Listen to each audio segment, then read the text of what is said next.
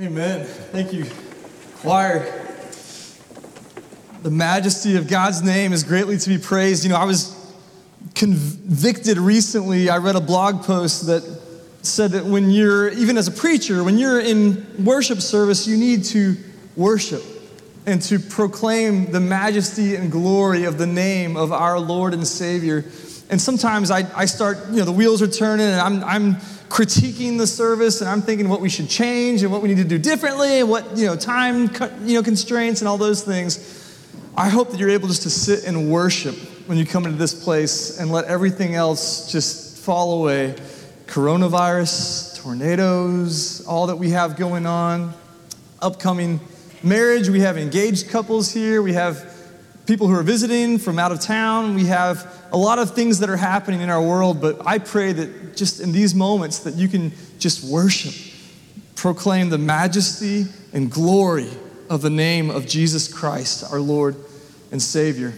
We're going to hear from His Word today, from Matthew chapter 3. We're talking about a Lenten journey with Jesus. This is actually the front runner of Jesus. We're going to look at a passage about John the Baptist today, and I'm so glad to be back in this pulpit. The pulpit I was in last Sunday was a bit nerve-wracking. In Belarus, you're not supposed to meet as a church unless you're registered with the federal government.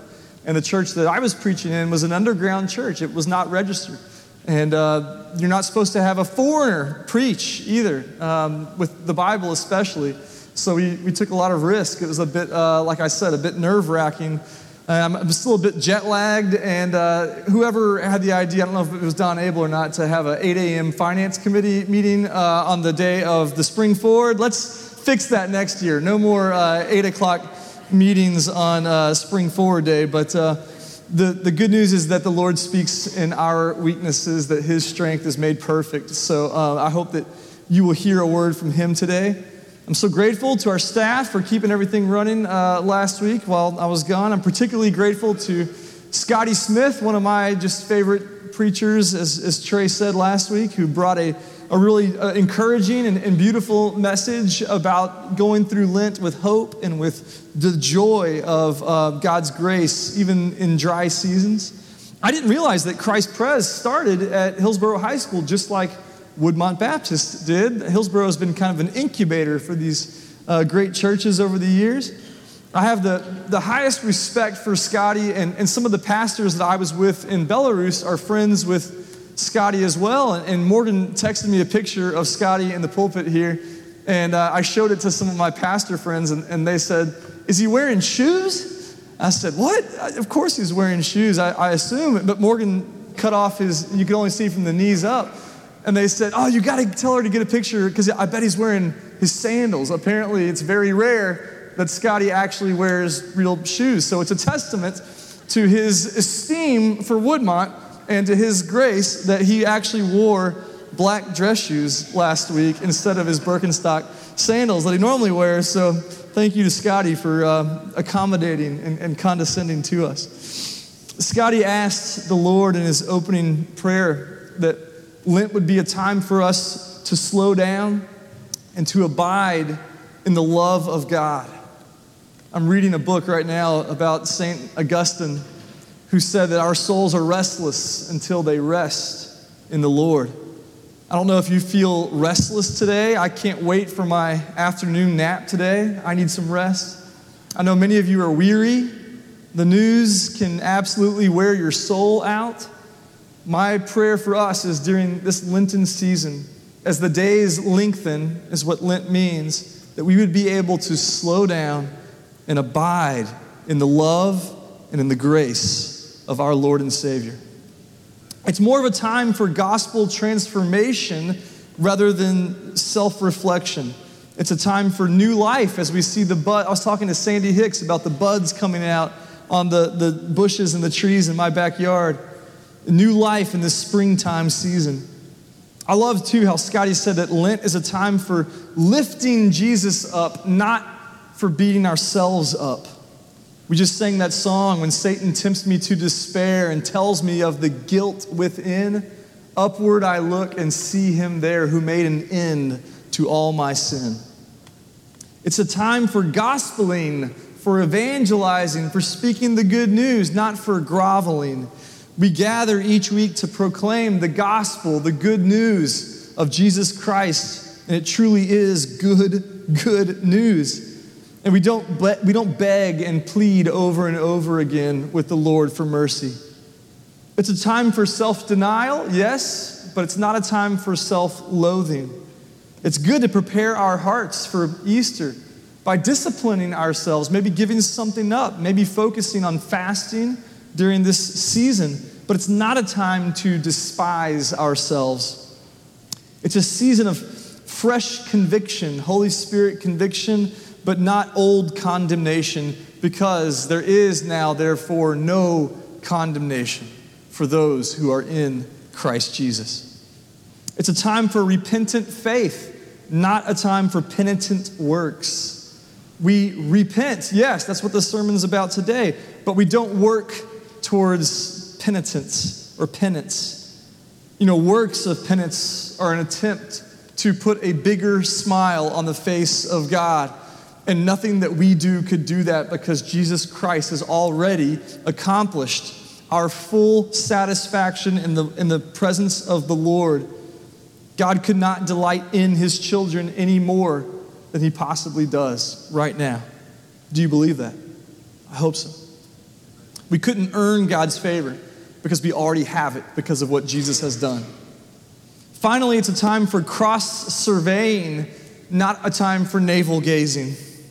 Let's turn our eyes upon Jesus during these 40 days. Let's look full in his wonderful face and let the things of earth grow strangely dim in the light of his amazing glory and grace, the majesty and glory of his name. So we're going to continue in this season of Lent by looking at a passage that does call us to repentant faith, like Rachel said earlier. Matthew chapter 3, verses 1 through 8. I encourage you to stand if you're able to this morning in honor of God's word. Hear now the word of the Lord from the Gospel of Matthew. In those days, John the Baptist came, preaching in the wilderness of Judea. Repent, for the kingdom of heaven is at hand. For this is he who was spoken of by the prophet Isaiah when he said, the voice of one crying in the wilderness, prepare the way of the Lord and make his path straight. Now John wore a garment of camel's hair and a leather belt around his waist, and his food was locust and wild honey. Then Jerusalem and all Judea and all the region around the Jordan were going out to him, and they were baptized by him in the river Jordan, confessing their sins. But when he saw many of the Pharisees and Sadducees coming for baptism, he said to them, you brood of vipers, who warned you to flee from the wrath to come? Bear fruit in keeping with repentance. This is the word of the Lord. Thanks be to God. You may have a seat.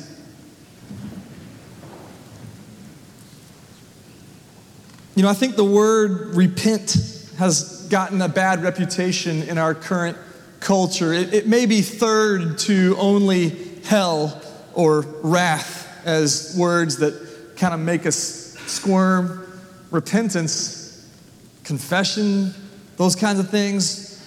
If you're honest, maybe you don't really enjoy hearing those words. Maybe they make you a little uncomfortable. I've heard people use the word repentance sarcastically after they order a huge piece of cheesecake. The server brings it and sets it in front of them. They say, oh, I need to repent. Repentance is seen as giving up something that's good or something that's fun. And that's not what the Bible talks about when it talks about repentance. Repentance in the Bible is about turning away from sin, just like Knox said. That was a great answer there, Knox. Turning away from our sin and turning back towards the throne of God, looking to his glory and grace. The idea of repentance in both the Old and New Testament is like someone who's just running towards the edge of a cliff, and they stop, they make a decision to stop, and they turn around and they go back to the right direction. To repent literally means to change one's mind. I don't think I actually want to go that way. I think I'll stop, I think I'll turn, and go the other way.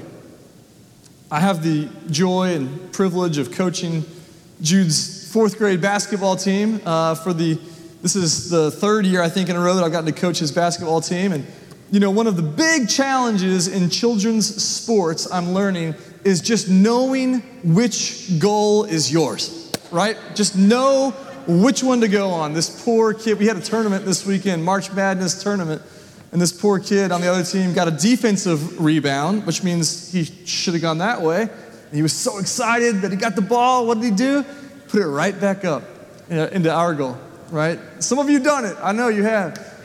I coached May's soccer team. This is second graders this past fall. And the first thing I would do is say, okay, everybody come here. Everybody come here. Point to which goal we're going towards, all right? Everybody point to it with your hand right now. That was the number one thing. If we could get them to go the right direction, that's like half the battle right there. Just know which way to go. Repentance is about knowing which way to go. It's about knowing the right direction. It's about knowing when you are going in the wrong direction and making the conscious decision to stop, to turn, and go back towards the right goal. How many people have made a shipwreck of their lives because they've been going towards the wrong goal? How many people have just ruined their lives because they were aiming for the wrong goal? They were looking in the wrong direction and full speed ahead, running right towards the wrong goal. Repentance is that call to turn from the wrong direction and to head back in the right way. In our text for today, we see how John, who's the cousin of Jesus, the front runner of the king who makes straight the paths, he fulfills that Elijah role from Old Testament prophecy. He's the greatest prophet. In Matthew chapter 11, Jesus calls him the greatest prophet that ever lived. And remember, this is after this 400 years of silence, where after Malachi, there were no prophets. There was no word from the Lord during this 400-year intertestamental period until John the Baptist shows up in the wilderness outside of Jerusalem. It says he's preaching and he's baptizing out by the Jordan River. And in verse 2, we see in this text here what his message was. What was the content of his preaching? Repent, for the kingdom of heaven is at hand. John's not concerned with drawing a crowd. He doesn't dress to impress. He doesn't preach to impress either. He's concerned with fulfilling his God-given duty to proclaim the message that the people of Jerusalem needed to hear. He doesn't dress up in fancy clothes of a preacher. He's in camel hair. He survives on locusts and wild honey when he can find it. And his message isn't a 6-week series to a better you or to have a better job or to have a better marriage. He doesn't preach about how to have success at home or at work, how to receive God's bountiful blessings of prosperity. He's not concerned with that. His message is one of repentance. What was the message that Jesus preached? Look at Matthew chapter 4. Matthew chapter 4, after Jesus had been tested in the wilderness, in verse 17, he preached his first sermon. From that time, Jesus began to preach, saying, "Repent, for the kingdom of heaven is at hand." It's the exact same message that John the Baptist preached. And what did the disciples preach? When Jesus sent them out 2 by 2 to go into the villages and the towns and proclaim the gospel, what did they preach? Mark chapter 6, verse 12 says, "So they went out and proclaimed that people should repent." The message they were given was one of repentance. What about in the book of Acts?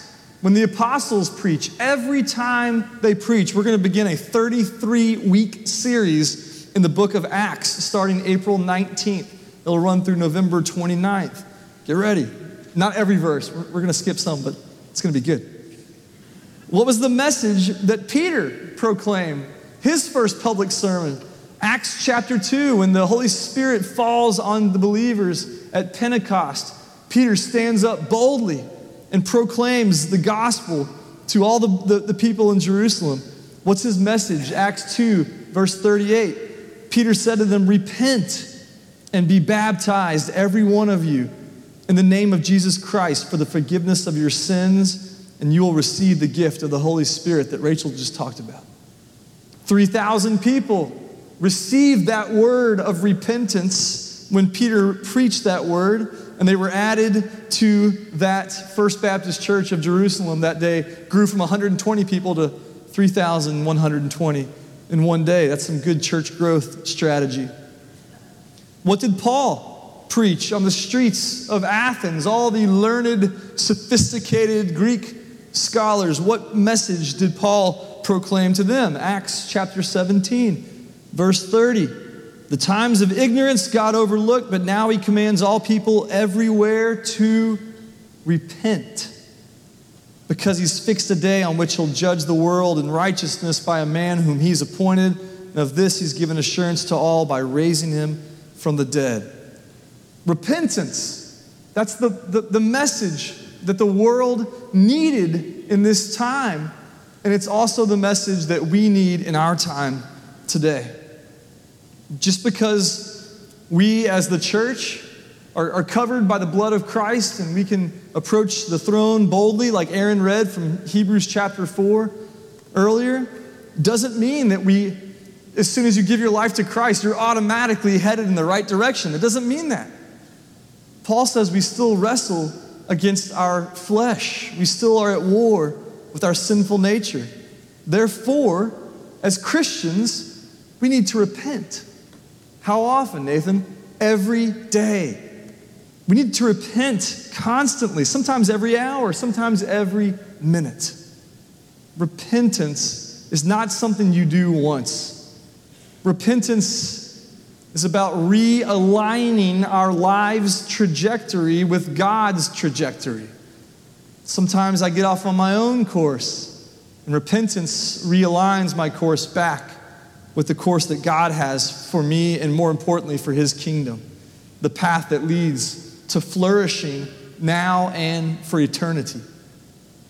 So 2 key questions for us today. Why should we repent? And then how should we repent? Why should we repent and how do we do it? First, on the question of why do we repent, look at John's message again in verse 2. There's an urgency to his call to repent. Why do we repent? Because the kingdom of heaven has now come near. In Matthew, Mark, and Luke, all the synoptic gospels, the kingdom is the most important topic in Jesus' preaching. The kingdom of God, the kingdom of heaven. It's the same thing. What are we talking about when we say the kingdom of God? What does that mean? The kingdom isn't something that exists. It's something that happens. The kingdom is something active. The kingdom is about God's rule and his reign and his will being done. It's an activity. It's not something passive. It's not a place you go to. It's something you live into. God's rule, his reign, and his will being done perfectly. That's the kingdom. The kingdom of God is wherever God's will is being executed in the right way. Sometimes we get to see the kingdom breaking into our world. I love to hear the stories about our city loving our neighbors. I loved that Hillsborough needed $8,100 to pay off their lunch debt, and we raised $8,300. Got a little $200 bonus in there for them as we paid off the balance of their lunch debt.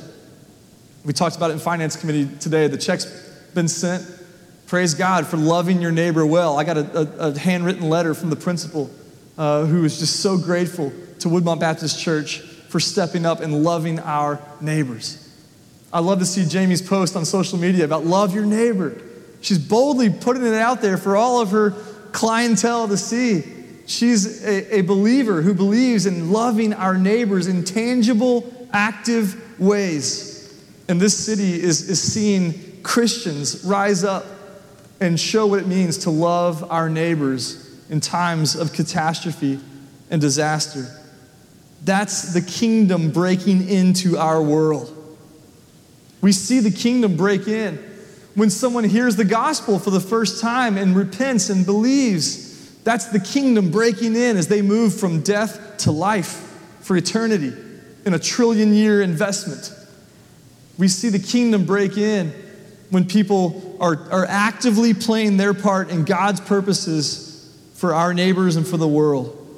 I saw the kingdom breaking in Belarus with young pastors and young church planners all over Minsk and around the whole area that were passionate about the gospel and willing to go to jail and defy the federal authorities in order to be a church planting movement of house churches and underground churches that spread the gospel throughout a very cold and dark communist country. They're not communist technically, but they still are pretty communist. Nowhere else, though, is the inbreaking of the kingdom more evident than when God himself put on flesh and moved into our neighborhood in the person of Jesus Christ. Not only has the kingdom physically come to earth in the form of Jesus, but the King himself has come. He's the one who's ushered in this whole new inbreaking movement of the kingdom. John was playing his part in getting everybody ready for this glorious unfolding of God's plan to bring redemption, the incarnation, God with us, healing, teaching, and ultimately dying and rising again. The fact that God has sent the King himself to come and establish his kingdom on earth means that God is on a rescue mission and he's establishing his kingdom like never before. It's like a massive military operation that really aggressively advances the front lines well beyond what they previously were as the enemy is driven out. This calls for a necessary response. The fact that God is doing something so great in bringing his kingdom to earth means we have a choice. Will we respond to that inbreaking of the kingdom with repentance, or will we ignore it? That's the why of repentance. Because God's kingdom has come, we therefore should quit going our own way and align our life's trajectory with the kingdom of God. We repent as a response to the inbreaking of the kingdom of heaven on earth. God's reign and rule has come to us. We can change our minds about following this world now and choose to live in God's kingdom. So what about the how? How do we repent? I love Doug O'Donnell's commentary on Matthew. He gives us 3 steps for repentance that we see in our text for today. First, look at verses 5 and 6. Then Jerusalem and all Judea and all the region around the Jordan were going out to him, and they were baptized by him in the river Jordan, confessing their sins. Confessing their sins, that's the first step of repentance. Confession. We see in this chapter a revival breaking out in the wilderness. Every time there's a revival in history, confession of sin is always at the root of it. It's always a mass corporate confession of sins, both individually and corporately. We see these city dwellers from Jerusalem who are flocking in droves out to the river to this wild man John, and they're caught up in this spiritual awakening. They'd waited 400 years for a word from the Lord, and here's John the Baptist proclaiming the kingdom of God is now at hand.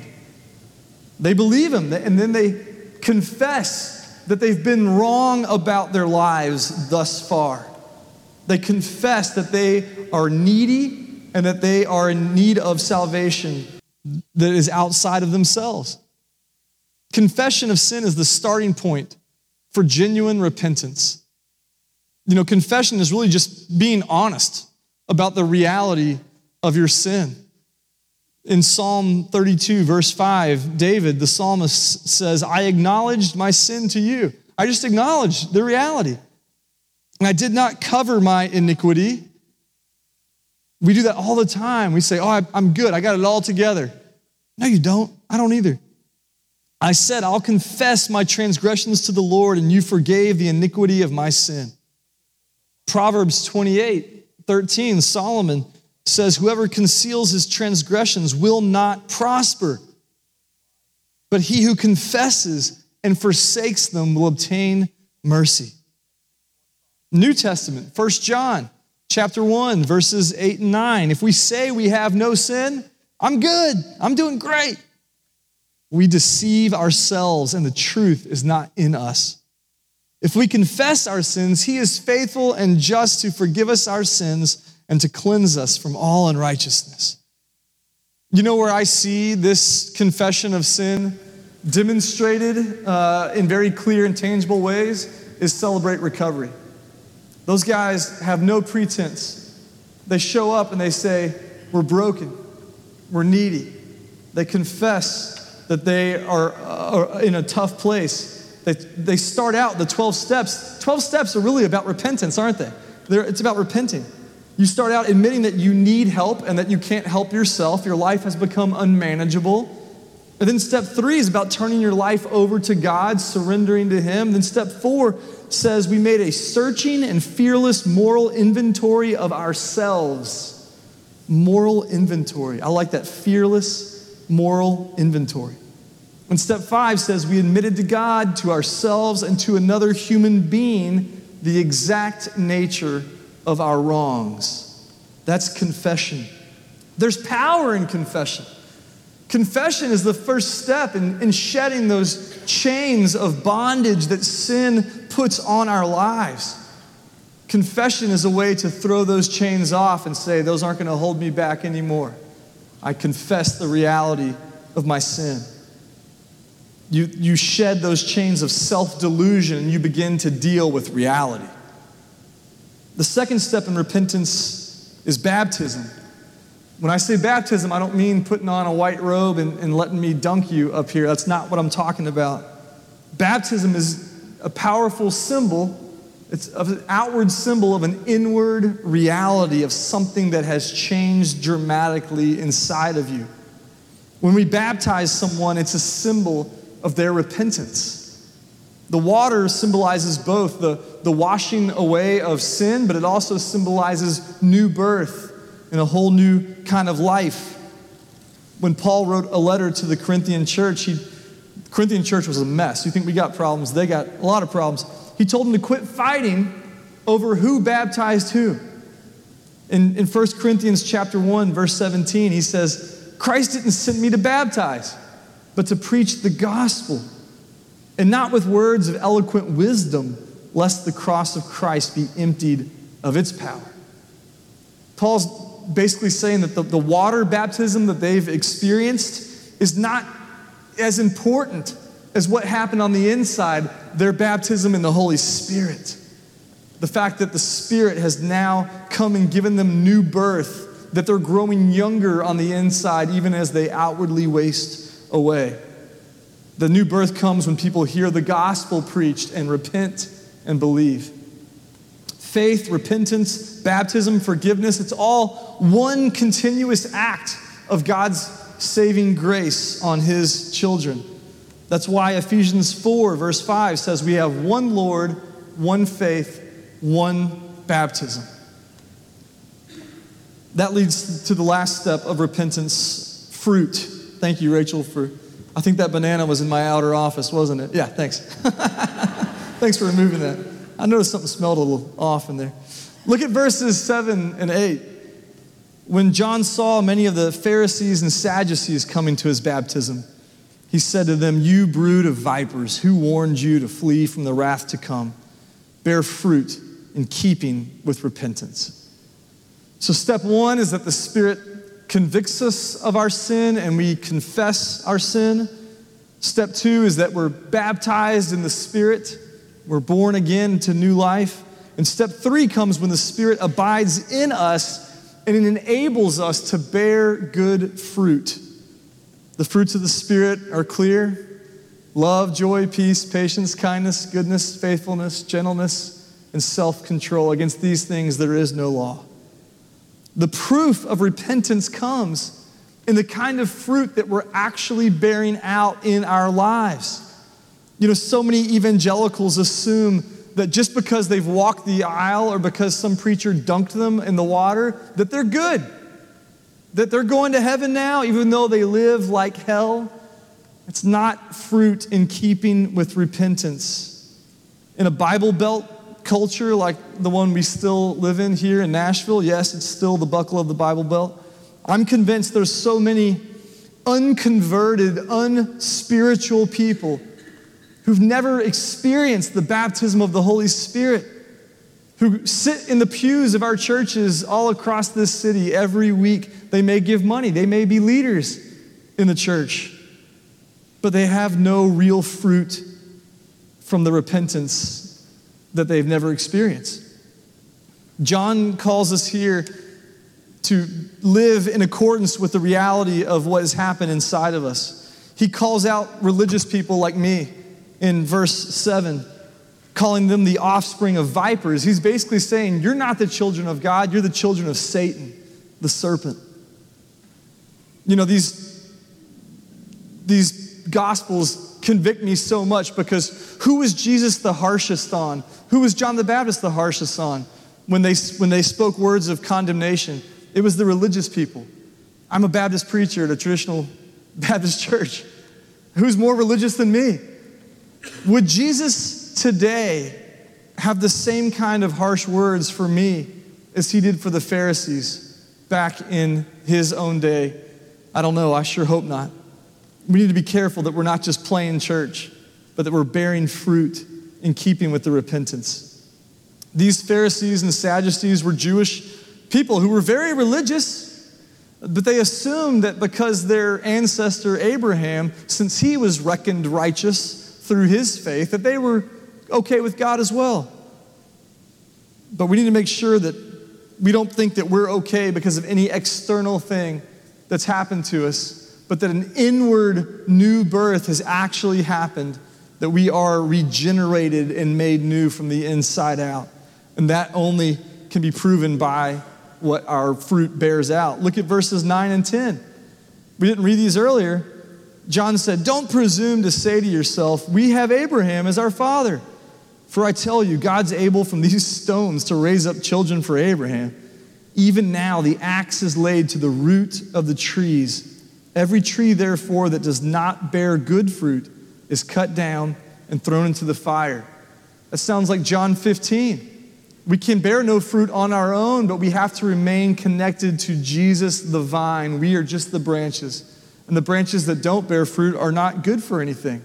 And therefore, they go into the fire. It's all they're good for at that point. Repentant people, truly repentant people, people who've heard and believed the gospel of Jesus Christ bear fruit, spiritual fruit. They love God. They truly love Him. They love others, even people who are annoying, people who are a drain on society. They love these people. And they make disciples of Jesus Christ. They prove that they've landed on the third step of repentance. They've gone through the first step of spirit conviction and confession. Then they've gone through the second step of spirit baptism, and now they bear spiritual fruit. Again, this is not a one-time thing that happens. This is something I need every day to realign myself by repenting. St. Ignatius of Loyola has something called the Examen that he came up with as a spiritual exercise for his followers.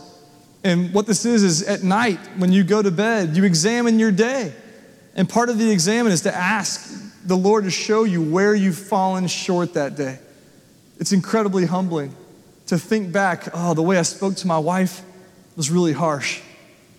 The way that I ignored that person in the hallway at church because I was too busy thinking about something else, I was falling short. The way that I was hard on my kids today, the way that I didn't give what I should have given to the time and attention that my family needed, whatever I've fallen short in, it's painfully obvious to me that I fall short of God's glory every day. Therefore, repentance reminds me that I need the Lord every hour. I need thee every hour, most gracious Lord. No tender voice like thine can peace afford. I need thee, oh, I need thee every hour. I need thee. Oh, bless me now, Savior. I come to thee in repentance. I need thee every hour. Stay thou nearby. Temptations lose their power when thou art nigh. I need thee, oh, I need thee every hour. I need thee. Oh, bless me now, my Savior. I come to thee in repentance. I need thee every hour in joy or pain. Come quickly and abide, or life is vain. I need thee, oh, I need thee every hour. I need thee. Oh, bless me now, my Savior. I come to thee. Repent, for the kingdom of God is still very much at hand. Let's pray. Lord God, we come to you acknowledging, confessing the reality of our sin.